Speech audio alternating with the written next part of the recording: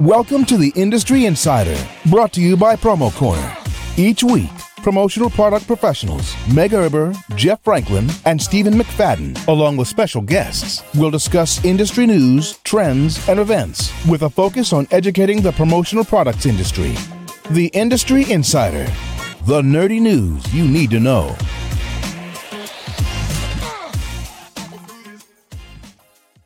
Welcome back to yet another exciting episode of the Industry Insider, your promotional products podcast where you can get all the nerdy news you need to know about. My name is Jeff Franklin, National Accounts Manager with Headwear USA, and I'm joined today by three other lovely folks. But of course, before we get to them, we got to tell you about our fine sponsors for this broadcast.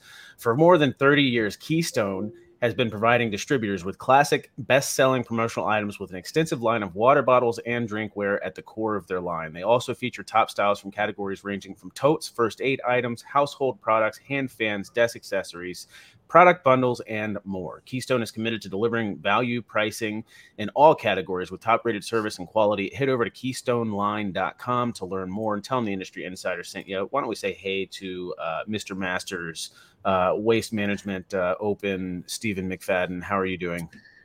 I'm doing well. I feel like I've got minor technical difficulties, but I'm good otherwise. Yeah. But it is 85 degrees today, so I'm feeling like I'm back in Arizona. I heard. I'm here in South Central Pennsylvania, and it's raining and gloomy and probably cold. So I'm a little bit jealous right now. A little bit jealous. It's pretty nice. I put the shorts on.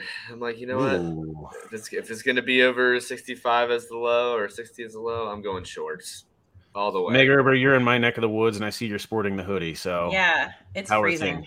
It is cold. It is rainy. I went to the ISS show. As you can see, this is a pre-recorded episode, but I went to the ISS show yesterday as an attendee. I walked the show, super small, still in the convention center, Atlantic City, but it was really neat. I'll say that we've talked about on-demand printing versus traditional like decorating screen printing, and I was blown away by all of the new on-demand printing companies that were popping up and all of the new heat transfer places. Like I saw this really cool one it was Ninja Transfers and DTF, and they print them out in 24 hours. It was pretty neat stuff out there. So I'm glad I went. I really think we need to come up with another acronym for that. Yeah. I don't like it either. Nope. Yeah. It's here to stay, Jeff. Yeah. Fair enough. We are joined by a special guest today, Elliot Goldman. How are you doing today, sir? Killing it, baby. Love it. I love the background. We're surrounded by 60s and 70s toys. It's awesome. I see some Lincoln Logs back there. I'm excited. Love them. Tinker Toys, Lincoln Logs, got it all.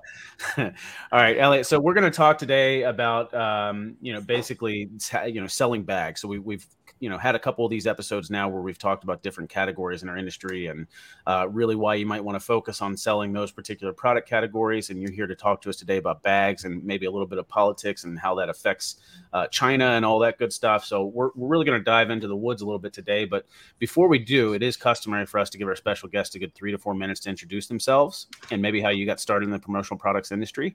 And what you've been up to since. So take it away. Yeah, great. Yeah, so I currently work at Liberty Bags, and just to give you, I had a really circuitous, crazy route into the industry. My first job I worked in the White House, Office of Staff Secretary, Vice President of the United States.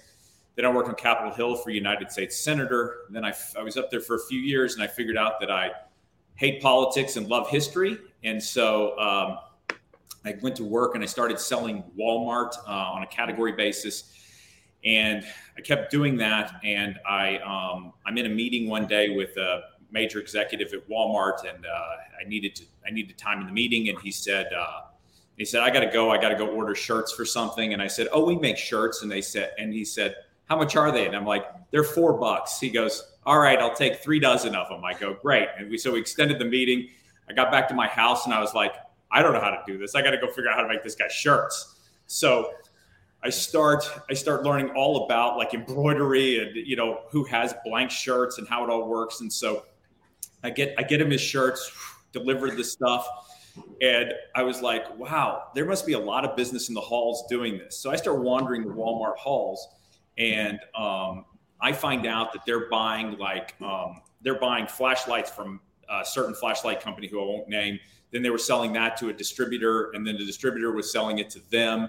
And I was like, they're buying this on a category basis. So I called them and I said, hey, I'll go to your suppliers, and I'll coordinate all of these projects for you at a cost plus basis.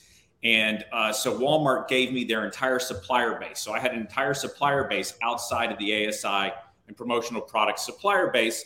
And I would never make a penny on any Walmart project. But once I had the relationship, I would then go sell the flashlights to General Electric or somebody else. And so once they gave me the t-shirt supplying situation, I learned how the t-shirts worked, and it became bonkers. I was selling, and then I got into blood centers. So I would buy the t-shirts, take care of the Walmart project for like 90,000 cashiers or something.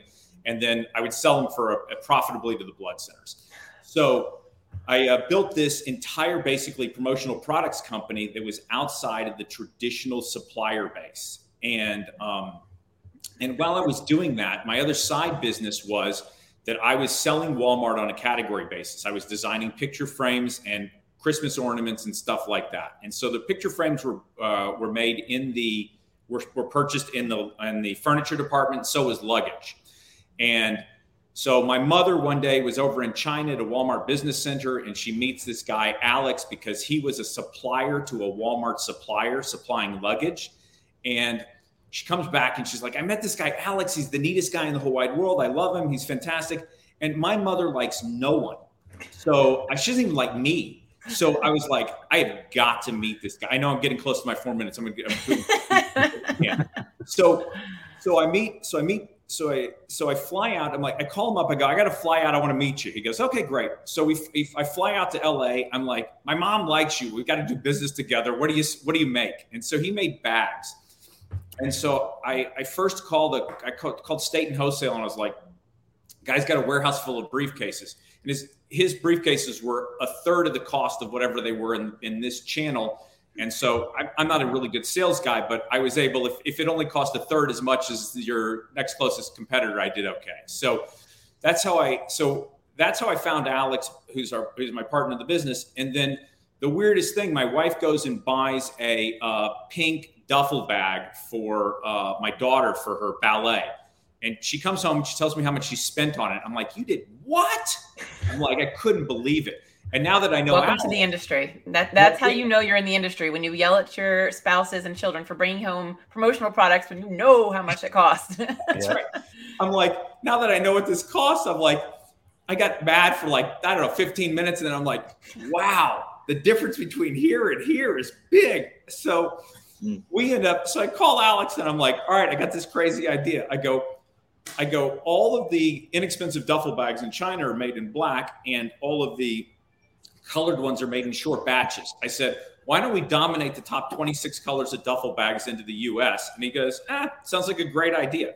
So then we have this nutty idea. We were the first people to post real-time online inventories, because back in the day, caveman days, you would never sell a brown duffel bag because they'd only have like 6 in stock. And so you wouldn't be sure of the inventory.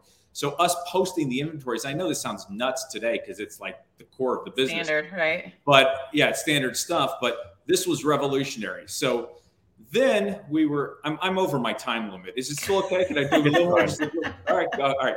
So then we're like, we've got to do, how do we make this efficient? And back in the day, you would make it efficient by using post-industrial recycled materials. And so if you could get your raw materials costs down by using the scrap, then that's what we did. And so we were the first people to come in with recycled post-industrial or recycled materials basically in our bags. And now it's like a thing and everyone loves it and all of that stuff. But it was really done from an economics standpoint to begin with back in the day. And so we were the first people with real-time online inventories and the first people bringing in the recycled 600D. And so that's how I got in the business. And now I'm just doing it. How long have you been a partner with SNS? I think about 15 years now. Wow, and so, yeah, they're fantastic. And I love working with all our partners. SNS has you guys have an amazing culture. You have an amazing sales team and it's fun. And And there's a value add. If I bring something to the table or I create something, you guys get excited about it too and are willing to go out and share it with your customer base. And so we're thrilled to work with you guys. Well, I think that kind of segues into the topic a little bit. You are really excited about selling bags, and I'm a passionate person. So people are like, well, I want whatever you're selling because I want that passion. I want that excitement. Why would you say it's important to lead the sales charge with bags? Why are bags number one? I mean, we know like how much things cost and how much you see them in retail and the big difference, but how can we kind of extend that excitement, extend that education to the distributors that want to sell these products? And why should we start with bags? So I'm gonna take it both on a macro level and then on a micro level, like where we sit in the space. On a macro level, of course, it's a non-sized accessory. So that's one component of it. So they don't have to go hunt down the sizes. The second component of it is that there's a ton of bags in general in the industry, and it's always new and fresh. And there are lots of people that are innovating within the space, both from a material standpoint and from a quality standpoint. The second thing is that the other additional component is that it is probably one of the stickiest, if not the stickiest items you can do.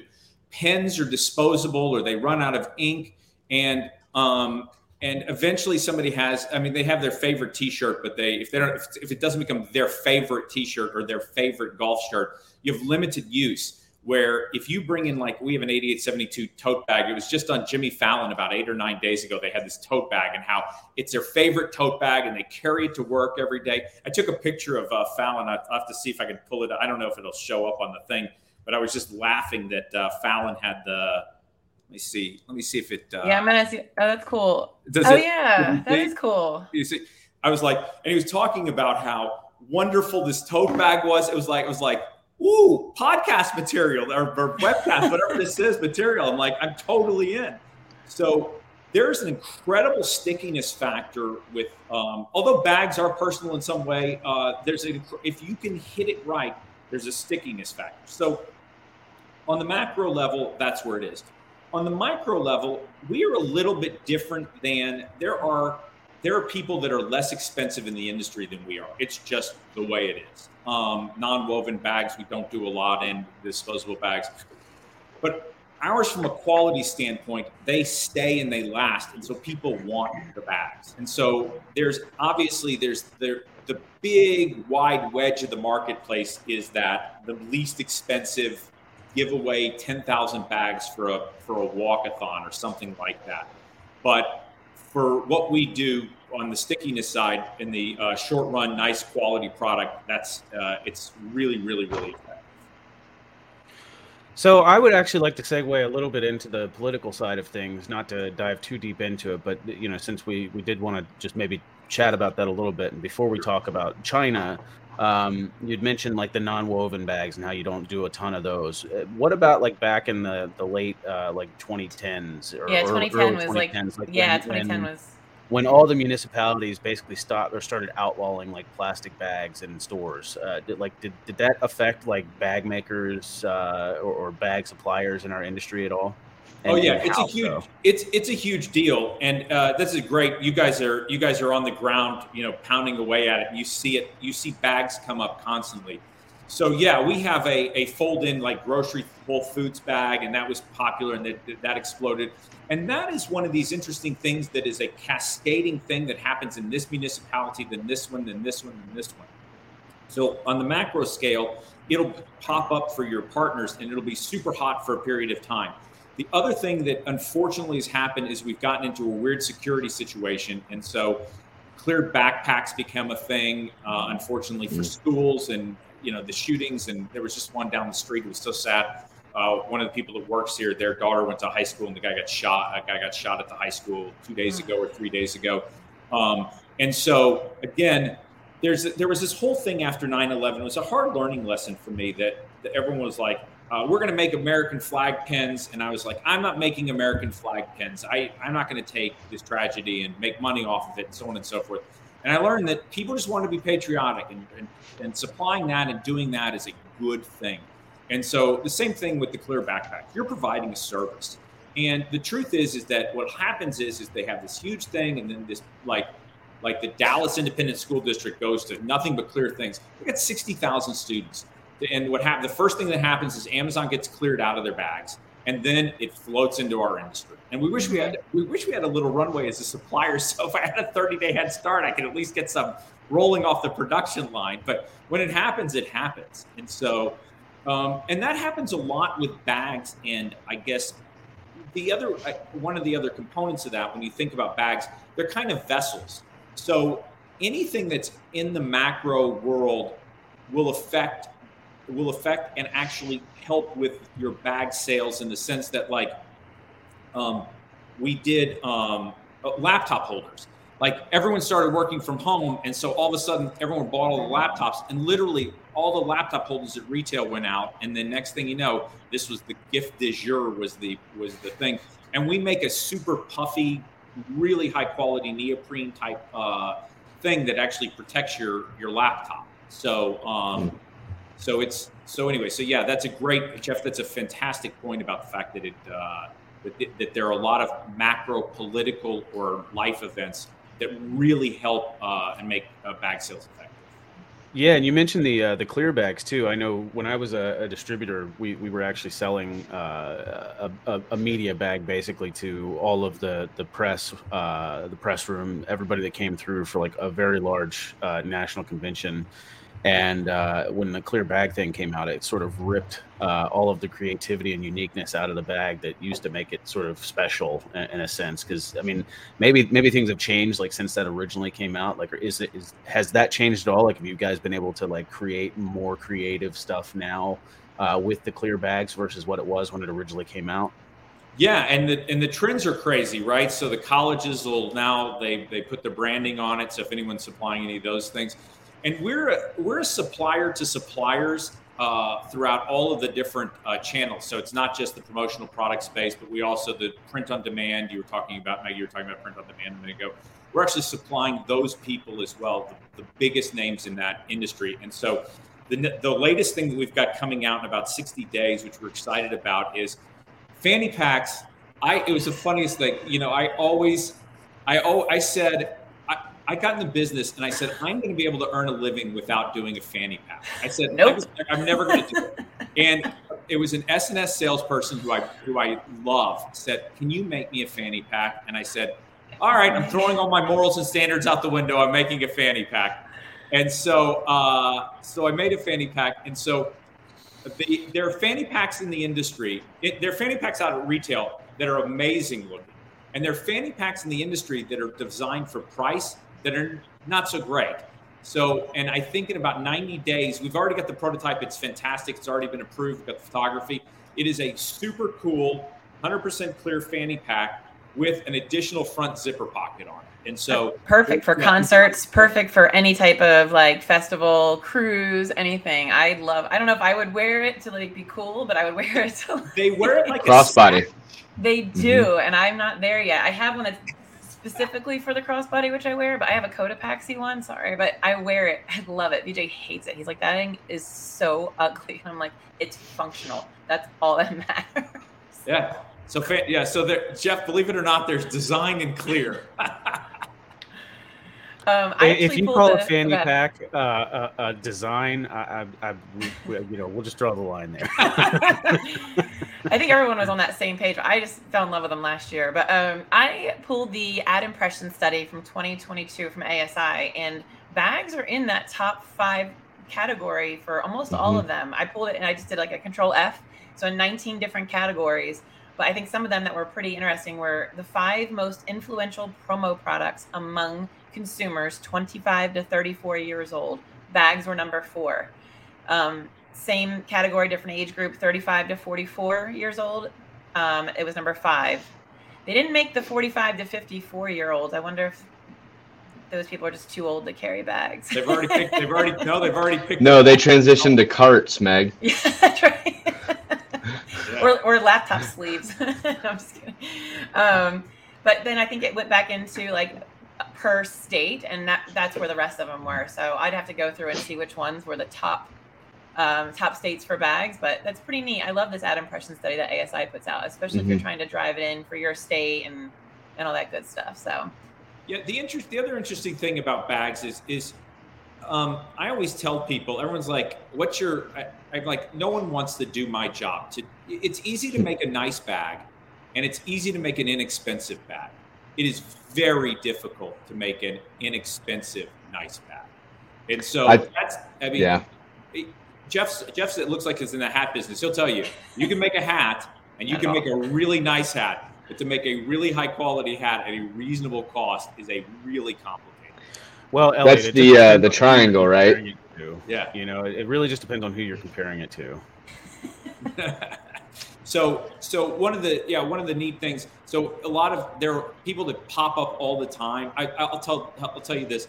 I'm not the only one that's been in the bag business since birth, or forever and ever and ever. But the people that have been in the business for a long time, I would recommend you look to those people, because there are 100 problems that people don't understand about bags. I looked at one company, and they had constructed a bag, and I was like, these bags they're like a ticking time bomb. There's gonna be a dye migration problem in the way they constructed them, and this, that, and the other.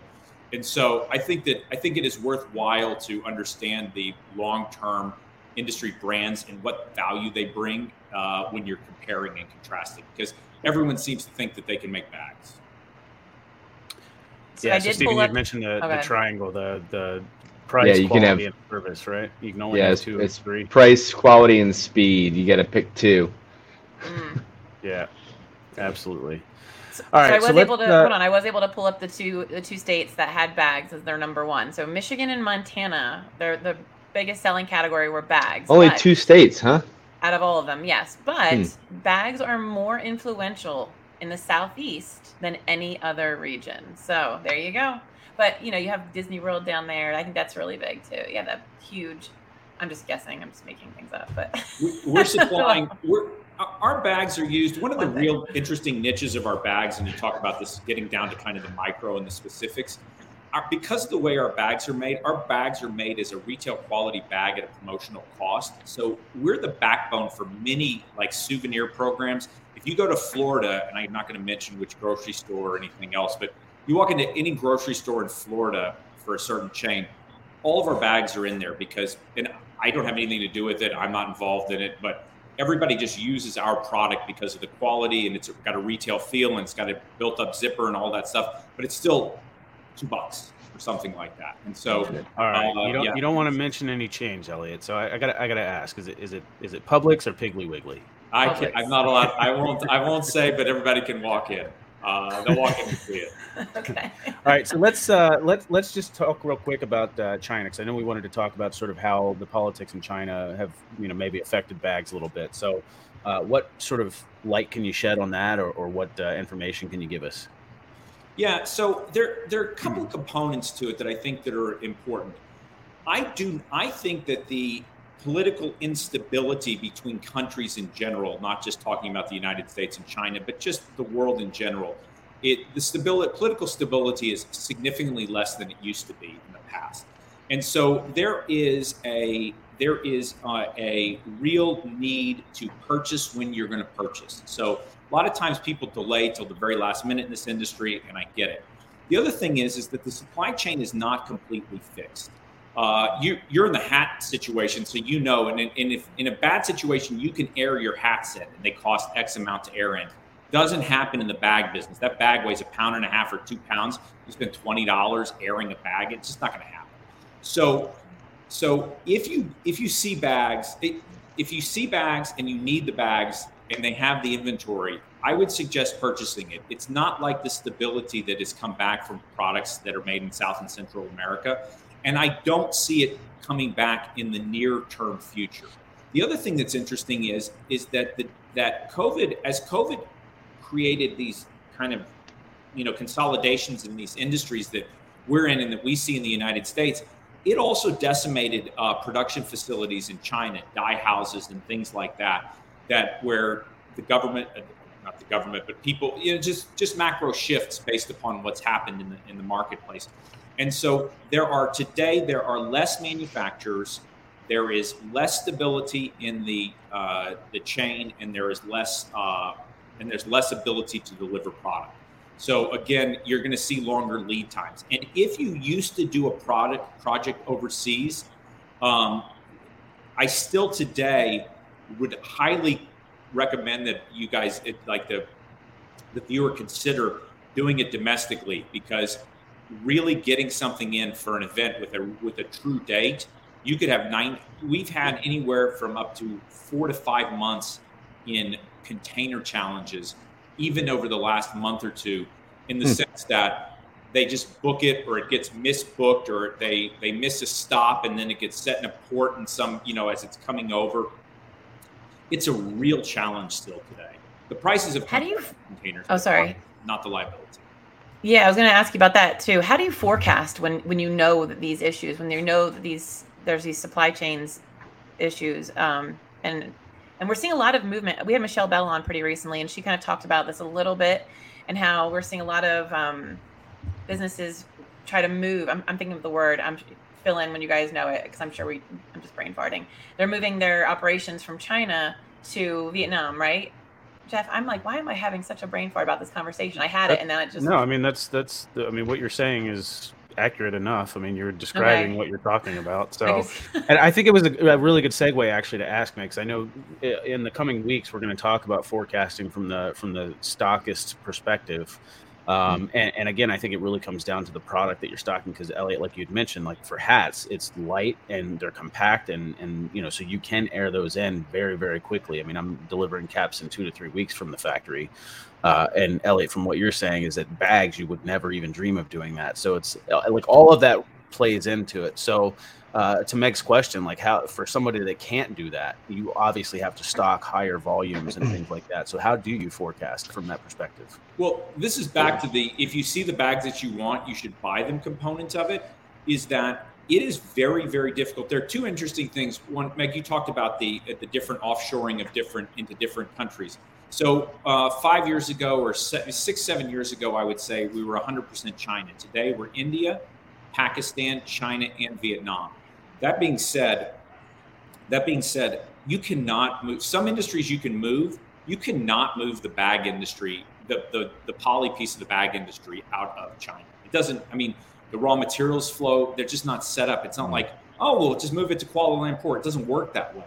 People say, well, why can't you do it? Or I'm not doing business with this person or that person. It doesn't work that way. There's certain things that certain countries are good at or have dedicated resources to, and no one's catching up to them. I mean, microchips you got to go to Taiwan for microchips.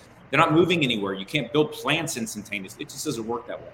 So again, back to that piece of this is the supply chain for these products, and this is where it comes from. You also have to think about the raw materials flow. The raw materials flows are coming from these countries also, as you well know in the hat space. The other thing that you bring up, Jeff, which is a good point, is that the economy is rolling, in the sense that everyone thought there would be this gigantic implosion. And when I talk to people are off sometimes a little bit, but we've not seen this implosion. The challenge has been that they say you talk to everyone, they're like, well, we're optimistic. We're like, okay, great. I'll sell you at a discount. Go ahead and stock up on inventory. And they're like, well, we're going to hold on. So they're only optimistic to a certain extent until they have to commit for the piece. So what you're going to see is a pullback in inventory from suppliers. I mean, in a not so insignificant way. My guess is 20 to 25%. Again, making it challenging to get the product. So I don't see. So if you asked me with my crystal ball what's going to happen over the next 12 to 24 months, I do not see price. It used to be that people would purchase because there was this elevating price. So if you buy it now, you're 7% off better than if you bought it later. I think today the challenge of the supply chain is going to continue in these extremely heavy, extremely inexpensive products, no matter what they are, bags being the biggest, one of those product categories, and that they have to buy because people are going to have smaller inventories. So Elliot, just to kind of surmise that train of thought here, if we think that that's the direction that things will go, where they're under purchasing inventory, and given the fact that there could be delays, do you see us kind of falling into the same category as we did last year, where we're having trouble selling stuff just because now we don't have it. It's not because we don't have demand. It's because we missed the forecast or pieces just haven't arrived. Do you think that's kind of a crystal ball, kind of where we'll end up again potentially? So I think it's a structure of moderation. In other words, I don't think it's as bad as it was. But just to give you an idea, I think I'm the largest supplier from a stocker of non-disposable imprintable bags in the United States. We used to be at 6.5 million units on the floor at all times, and today we're at 4. I think I checked yesterday, we're at 4.1 million units, which is a cataclysmic amount of inventory. Massive inventory, but it's down from where it was, and so I think you're going to have some deterioration. Guest appearance from BJ. I love it. Usually he's not dressed. We work from home. In interest of wrapping up, Stephen, I did want to ask you, because you haven't had a chance to really chime in too much on this episode. Yeah. So from the distributor's perspective, like how would you go about pitching bags? Like, why should you lead the charge with bags? Without going too long-winded, obviously we're trying to wrap, but I really see bags fitting in kind of 2 categories. And I think you just have to be aware of which one you're selling into. Obviously there's the commodity space, which may be heck, we've had orders for 70,000 bags, but they're the retail shopper bags, right? They're the plastic bags that someone can use for a whole year. We've kind of drawn away from the tote demand. There was a lot of tote demand, obviously, when there's grocery store requirements and bring your own bag policies and things like that. And then we've done event things, like you've mentioned, with clear bags. But our theory has always been, especially if you're going to provide one at an event or trade show, you're probably not going to be the only bag. So if you're going to do a bag, do the best bag. Otherwise, you're the bag inside of a bag. So, so that's been our push, but we understand that there's different markets and different price points for different needs. And then if you extrapolate that out, we do a lot of stuff in high-end bags, like backpacks. And, so there's a separate category that we almost don't even consider the totes and the duffels. It's like the computer bags and this, so we see that differently just because those are different clients with different demands. So hopefully that helps. Very cool. Meg, anything else? One last one from yours is I used to tell people, I used to say for 5 to 15% more, you get twice as much bag. And so back to your point of pick something great. It's not, you get twice as much bag for just a little bit more. Yeah, it's not that much. It really isn't. And sometimes design is the way that you can win it too. I mean, it may not even have to be a different bag. Yours just looks cooler.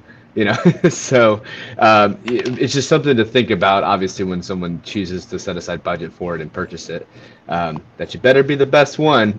In a room full of bags, be the one on the outside. So I like that.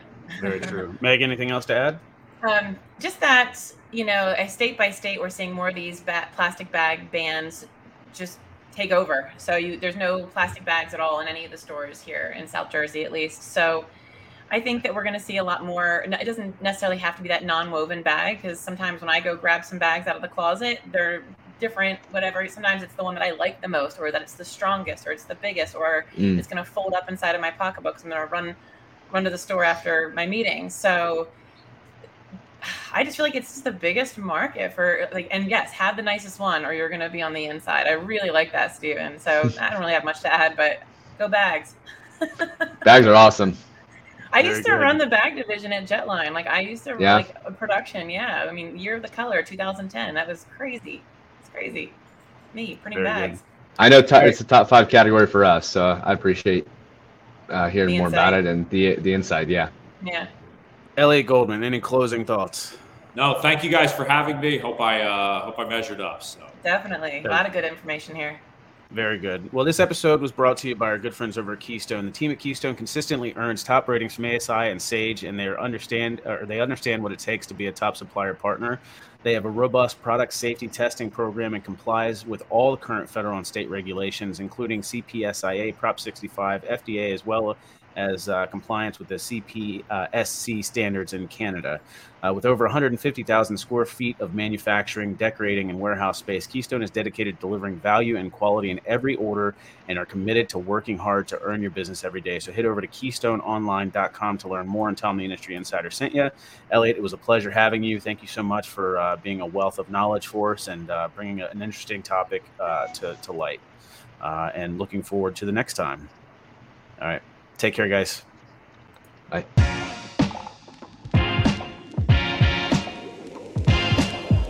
Thank you for listening to this week's episode of Promo Corner's Industry Insider. For more great content from industry thought leaders, including podcasts, blogs, and videos, visit promocorner.com.